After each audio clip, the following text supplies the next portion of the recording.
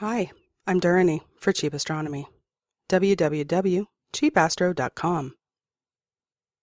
This is SISS, Science on the ISS, the International Space Station, and today's episode is Rational Drugs. If you're any kind of a science buff, you'll know that we figured out the double helix structure of DNA through X-ray crystallography. We fired X-rays at a DNA crystal, and the diffraction pattern that bounced off its crystalline framework revealed the 3D geometry of the DNA molecule.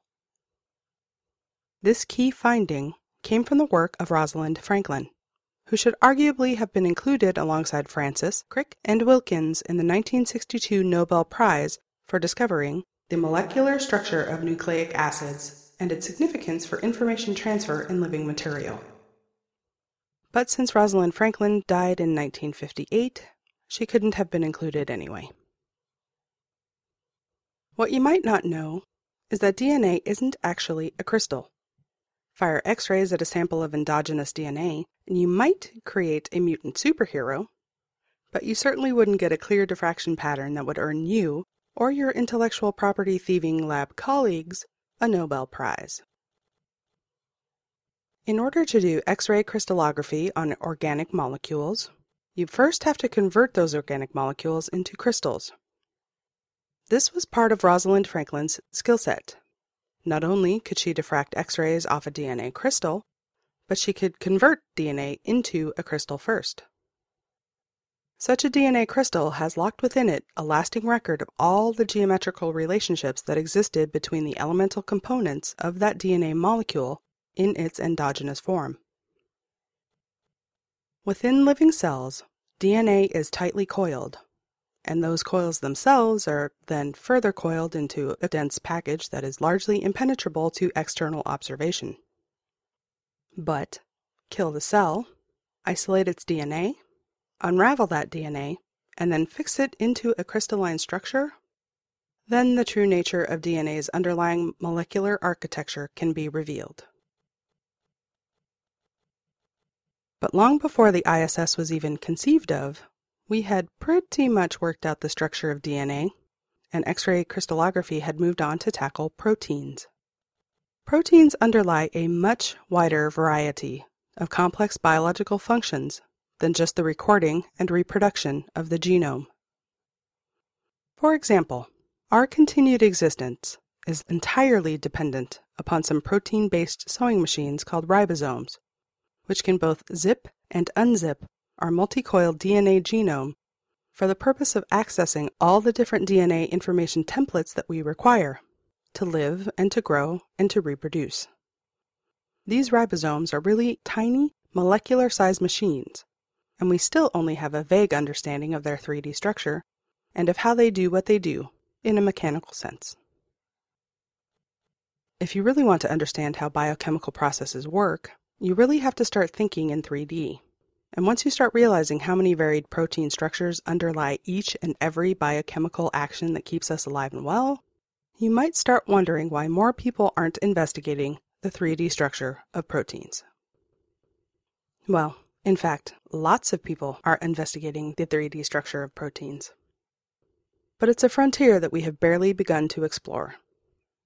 The geometry of DNA was relatively easy, since it's the same basic geometry repeated over and over again down a long chain. Proteins are not so easy, since they can form much more complex and irregular shapes. It's these very different protein architectures that allow the many different proteins out there to do the many different things that they do.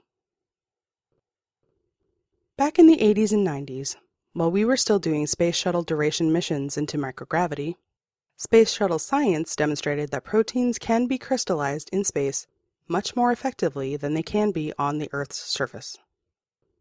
The absence of gravity means more opportunity for a growing crystal to achieve a stable and solid framework before it may collapse under its own weight.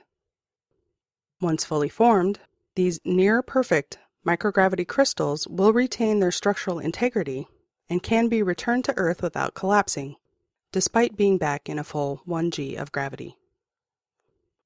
It's back on Earth that we can then carry out X-ray crystallography on such space-ground crystals, since X-ray machines are kind of heavy and astronauts orbiting outside the bulk of Earth's atmosphere are already getting enough of a radiation dose without wanting to deal with the additional burden of working right next to an X-ray emitter.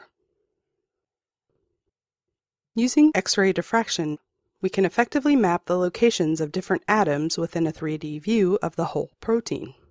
And with this structural information in hand, we can then determine exactly how the protein works, and we can also identify small molecules that may have the ability to either aid or impede that protein's function.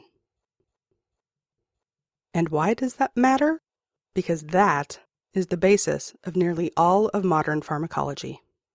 Nearly every drug that we use in science-based medicine does what it does by aiding or impeding the function of a protein.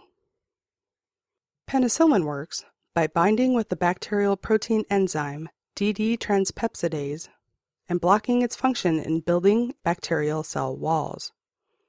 Blocking this function kills the bacteria. Caffeine, a drug that affects people, interacts with protein gates that are present in membranes of many of the neurons in your brain. Caffeine fits the keyholes that are supposed to unlock some of those protein gates. But caffeine is an imposter. It fits the keyhole, but it doesn't open the gate.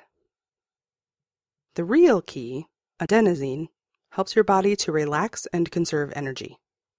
So by stopping adenosine from opening protein gates, caffeine makes you vigilant and full of nervous energy. So the future of pharmacology is all about protein structures, and it's all about rational drug design.